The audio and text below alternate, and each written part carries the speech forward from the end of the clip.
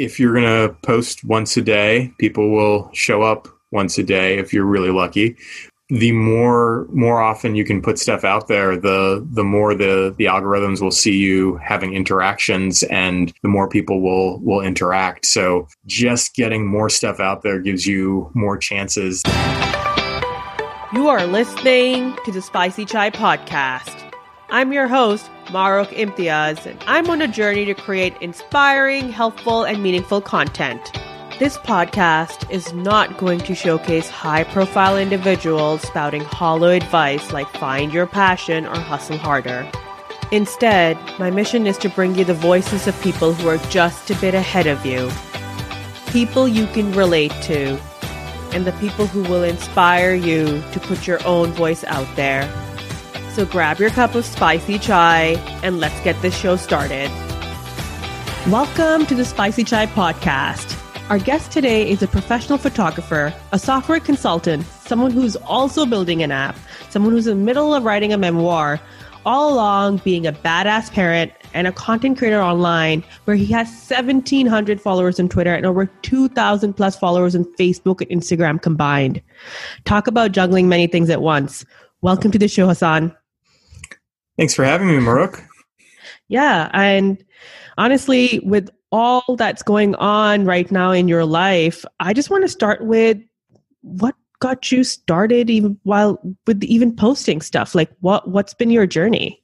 My journey has been keeping up with new things. I actually started with in old school content, so things that were actually newspapers.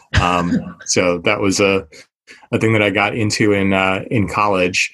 And I've always loved news, and that gave me kind of the foundation of always wanting to share things and having bits of factual information out there. So that was the first place I started thinking about content. And then kind of as new things popped up, they really became things that I started to get into. The first social network that I was like, this is going to be amazing, and this is like a significant part of my life, was Flickr. Wow. Yeah. That seems like a long time ago. Yep. 2005 was when I really started to get excited about that. Right. And for people who don't know what Flickr is, would you mind just expanding a bit on that? Sure. It was a photo-based social network. So the whole thing was about posting photos, and that had a huge impact on me becoming a photographer because I picked up a ton of skills from starting to put photos out there and, seeing what was getting interaction and what was not getting interaction, and then seeing other people's photos and learning from them, and also just making friends and just having that interplay. And it's like now I've got people that, we've been friends for 15 years and we're connected and have watched each other's kids grow up, and we've never met face to face. That's incredible. That's serious. And that's really the power of content, right? Because what you said was very important. Did you know that you were that you liked photography before Flickr, or was it like, this is something I want to try? The first place I got the photo bug was that my area in newspapers was graphics. So information graphics and maps, that was my niche. And that was always seated right next door to the photographers. And they were doing really cool things. And that was the place where I first got the bug of like, oh, I can see that. And that's making a really powerful connection when you're sitting with people who are focused on photography, because it's very easy, especially now with a phone, to just be like, yep, I've taken a picture and we have that picture, and you're not giving it much thought. It's just kind of a commodity thing. But when you look at people who are really looking at photos, there's so much more that goes into them, and so many things you just want to eliminate from that scene to make it clearly communicate stuff, or, making sure you've got eyes in the mirror that's looking back at you. So there's always just these tips to look out for. And that was where I first got into doing serious photography, and then just kind of made it a hobby and, kind of learned a whole bunch of skills with Flickr. And, that introduced me to a bunch of other photographers and people who had courses, and, just kind of learning from that material. But when I decided to actually become a photographer, it was that I'd taken these skills, and I had a friend who was doing an event. And the night before the event, that I was speaking at it about the app that I'm building, and the story of how I got to that. But they talked me into, hey, you take photos for fun. Do you want to just take photos for the event? So I showed up at the event, and I had three lights that I was operating remotely, and 2 big bags of equipment, and all sorts of gear that I've picked up. And I took photos.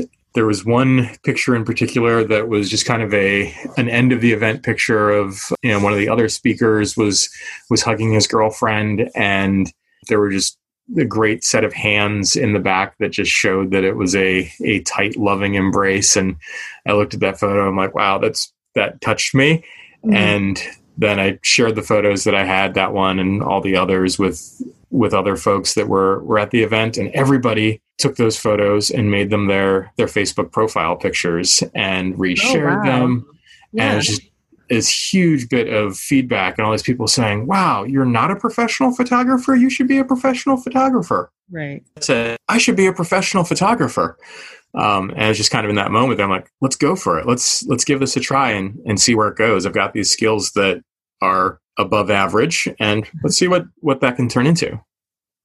That's incredible that you had the photography bug, then you went online on Flickr, you learned skills, you met people, and that's kind of how you turned a hobby into something that you're actually doing or going into doing full time now. You started as a side hustle, and now you're potentially going into full time. That's incredible. And that's what like a lot of people want to do with social media. But I want to ask you, when you're starting off, especially when you started putting your own pictures online as a photographer, what were some of the fears that you were dealing with? I think the big ones you run into are, is this good enough? And inadequacy. And, it's so easy to look at other things that are out there and seeing people who are doing stuff that's going well. And you're like, oh, my things aren't that well. And I struggle with this now, where a lot of my stuff, I've got a mix of landscapes and portraits and things that don't always go together, and you're kind of lacking focus on stuff. And it's very easy to look at other people who have things that are all together and be like, oh, I'm just not as good as that person. But you got to remember that other people are coming in with you're seeing an edited version of what they're doing. The other thing that, it's kind of a theme that pops up from, the places where I learned from the audience that like the photos, and I learned from the audience on Flickr, is that it's all about relationships and back and forth, and the things that we're creating are what help make us better content creators. So that's why it's so important to just create and get that interaction with things. Because when you get that interaction, it gives you, just a little bug to push yourself further, and it helps refine things. And it also just shows you what's working and, where your audience is. And some of it's kind of you don't want to have the tail wagging the dog too far, but you want to see what people are interacting with, because that's what your audience is going to be. Yeah, and I love that, because you went from a mindset of, is this good enough, to now you're thinking, even when I create something, because I'm creating it and posting it, it has that ability for me to at least improve that because the feedback I'm getting. So how did you get into that mindset? How did you go from, I don't know if this is good enough, what will people think, to, you know what, it's not, and that's fine, I'll get feedback and I'll improve? I think the thing you run into with feedback and kind of a mindset around it is just kind of disappointment of stuff that doesn't work well. It's like all these tools have a way to show you what's working, what's not working. And these can be kind of destructive ego things where you're like, oh, this isn't working, but volume helps you do the next thing that does work. And when you get one thing that goes big, like, ooh, you just want to get that, kind of that boost back. So it's all about these feedback loops, and they can be destructive for mental health, but they can be really helpful for showing you which content people are engaging. And all of those metrics are what play into the algorithms that control what becomes popular. So you can it can get kind of depressing to look at this stuff kind of as the systems of interaction with it. But, people who are commenting, people who are liking things, those drive more interactions. And if you're going to post once a day, people will show up once a day if you're really lucky. But the more often you can put stuff out there, the more the algorithms will see you having interactions, and the more people will interact. So just getting more stuff out there gives you more chances that it's like, if you have a 1 in 10 chance of something doing well, if you post 10 things, then it's much more likely that it's going to get some interaction. And when things aren't doing well, the algorithms kind of bury them and nobody sees them anyway. So there's not much downside to having things. And we have tools now for going back and we're just going to take that thing that didn't do well and that's going to get deleted or archived, and it's not out there. And this is actually some stuff that I did at the tail end of my newspaper career as well, where things have done more transitions into a digital space, and we're trying to figure out how to make content do better online. And one of the big things that we kept coming back to when you start to take the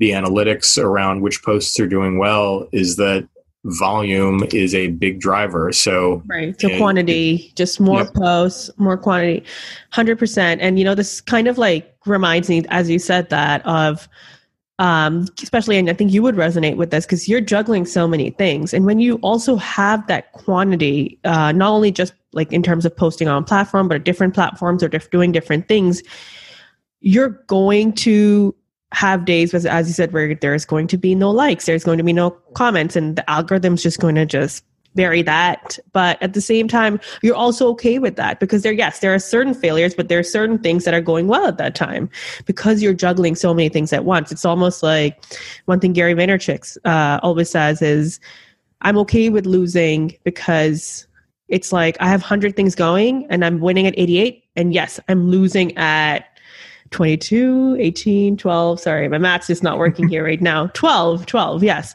But that's fine because, yes, I'm losing at 12, but there's 88 wins. But people always want that 1-0.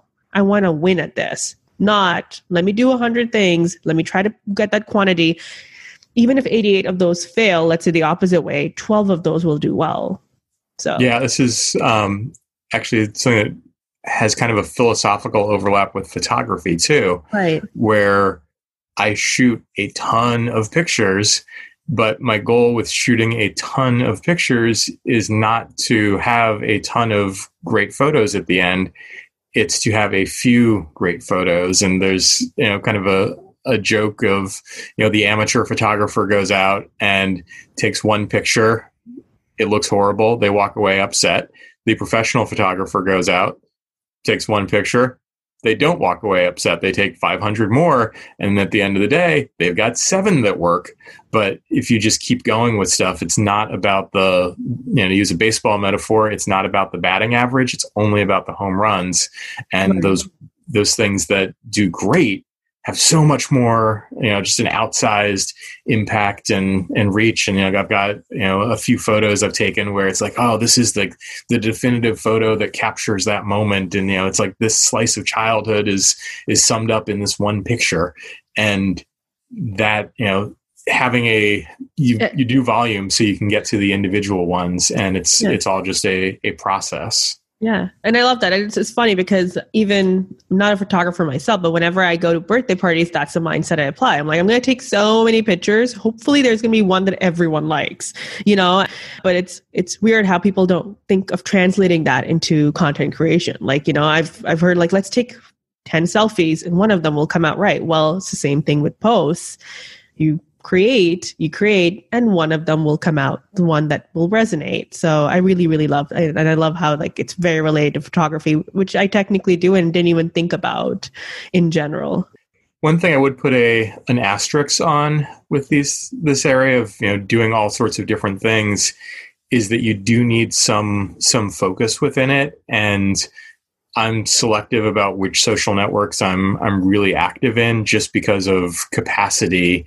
And it's very easy, like, I'm going to be in all of these different places, but you need to be in those places enough that you're actually getting those feedback loops and that you have enough volume going through things, and people can see when you are posting something that goes to all of the different platforms and is not really optimized for that thing. Like I see friends who have posts going out on Instagram that have links that are not clickable in the captions, and you're like, oh, yep, I can see you're phoning it in on this platform. Right. So you should choose your platforms and do well on those, and drive up your volume. You don't want to be like, hey, I've got 19 places that are updated twice a year. Right. You want to have, places where you can actually have a solid presence.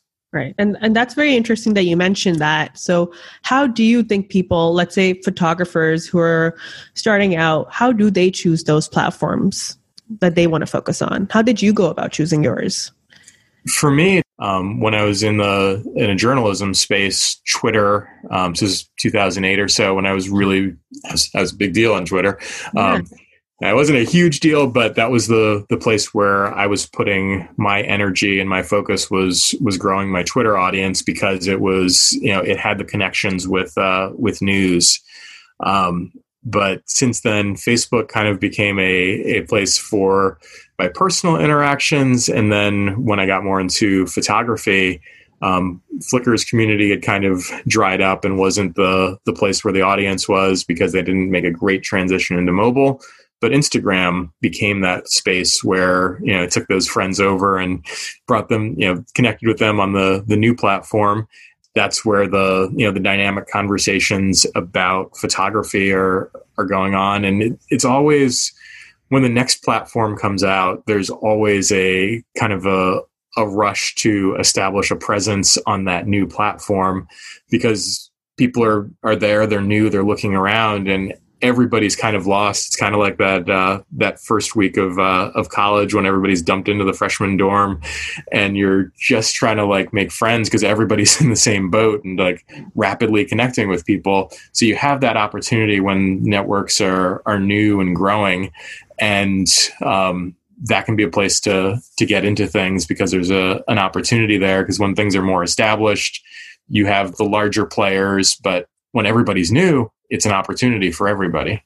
Right. So definitely tapping the newer social networks versus trying to go on more established ones is what I really got out of that. And I completely agree, because what it does also is just like you figured out, okay, you know what, I'm really enjoying Twitter because you had the journalism background, and then you moved into Facebook, then you moved into Instagram.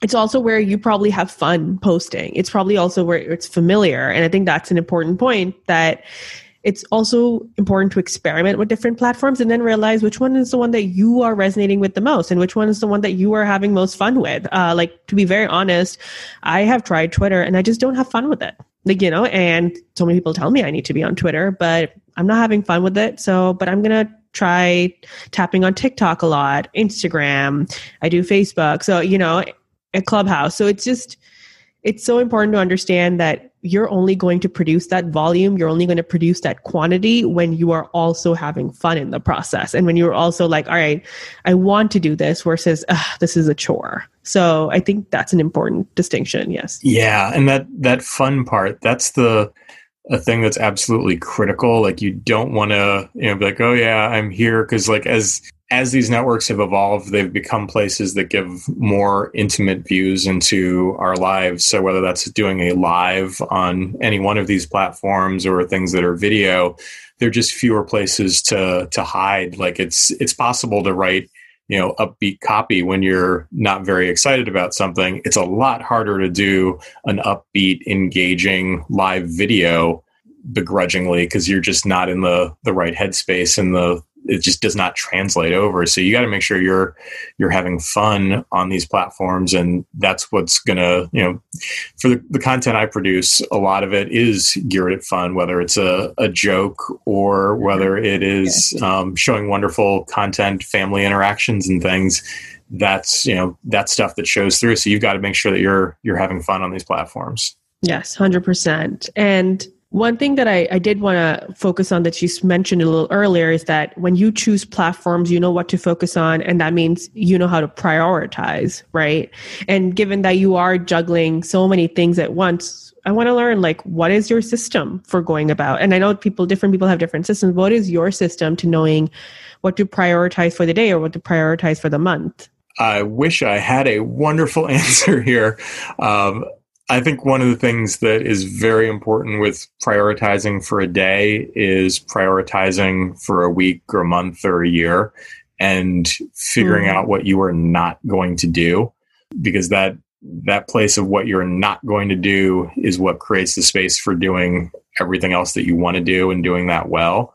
And this is something I know I've struggled with, of just having too many different things going on, which pulls me in different directions. So for the app that I'm working on, I have not given that the time and energy it's needed to fully grow. So I've put content out there. It's got an Instagram page that has a couple hundred followers, but it's really not getting a ton of interaction because I'm not doing the things to push out to people and to directly reach out, because it's not just hey, I've posted.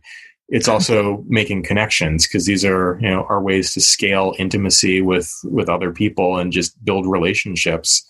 So back to prioritizing, as I wandered off into that direction. The system that I use, which is not one that I can really recommend, is, oh no, I haven't posted on here in a while and I need to hurry up and do something. Right. If I had fewer things that I was doing, which is something I'm trying to work more on focus, I would do as much as I could to plan things out ahead of time. So have a combination of posts that are tied to different landmarks and events that are happening, and really craft the story that I want to tell, and sit down and plan all of that. And then while that story is playing out in a scheduled way, then sprinkle in individual things that are popping up at the same time, but try to have the place where your planned story that you want to tell is scheduled ahead of time. Yeah. And I think the very important part in what you just said is that even though at times you're not planning, or most of the times you're not planning, you're still putting content out there. And maybe it might not be at the frequency you'd like, but it's still out there. So you're still way ahead in terms of where you started. Obviously, you're on the journey of being even better at it, but posting, even though it's not every day, is still getting you out there. People are interacting. And I think that's the important piece here, especially when you're starting out with like a full-time job, being a parent. I think it's such an important piece to remember. Yeah, because the best time to plant a tree is 20 years ago. The second best time is today. Exactly. I love that. Exactly. And now we talked about some fun postings. I do want to touch on this. What are some common myths that you'd like to debunk about being a photographer who posts content? One that I struggle with is the need for perfection and quality over just having things that are out there. So I've got a really fancy professional camera. It has 50 megapixels of resolution and all sorts of weather sealing and all these great things, but nobody actually cares about that. They just care that the photo looks good. That's true. And phones are pretty darn good these days. And I have my personal Instagram account that I post stuff that comes from my phone, and I wind up with more volume there because I can just, hey, I took this photo of this thing that I saw, and here it is that I just produced it through my phone. Whereas the other camera, that's where stuff that's going on to my photography Instagram account goes. And I wind up with a little bit less volume there because I've perfected it. So I hope people are still not struggling with thinking that perfection beats out quantity, but that's a myth that I think we should all pay attention to, and make sure that we are producing more because it's about the engagement and the interaction, not about the perfection. I love that. And I also really like how it's important to mention that you don't need fancy equipment. You can have a phone. Obviously you're a professional photographer, so you do use that camera for clients, but most of the time you use your phone. And that's okay. If people are starting off as photographers and they just want to learn the craft, they want to put their stuff out there. And just like you did with Flickr in 2005, it's also okay to start with your camera. You don't need the fancy equipment. And even more important, you don't need that excuse to stop you from posting online. Yeah. I think that's extremely important. And the fancy equipment has a place, but it's to enable other forms of art and expression. Exactly. But there's so much that, that happens with a phone that is accessible, or with a low end camera. You can get to things that don't let the quality or the tools. And, I've fallen into this trap myself before. It's like, oh, once I get this new thing, I can do something else. But nobody actually cares about how you're doing it. It's as long as you can deliver the feelings and the interactions and those things. And the lights can be helpful and you can do more with it, but it's not necessary. You can add them in later. I love that. I think there's been so much gold for people to listen in on, not just early on photographers, but even just content creators in general. Volume has been key throughout. So Hassan, where can our listeners connect with you online? The best place to find my most exciting stuff is Hassan Hodges Photo on Instagram. So that's HASSANHODGES Photo. And then HassanHodgesPhotography.com is my website.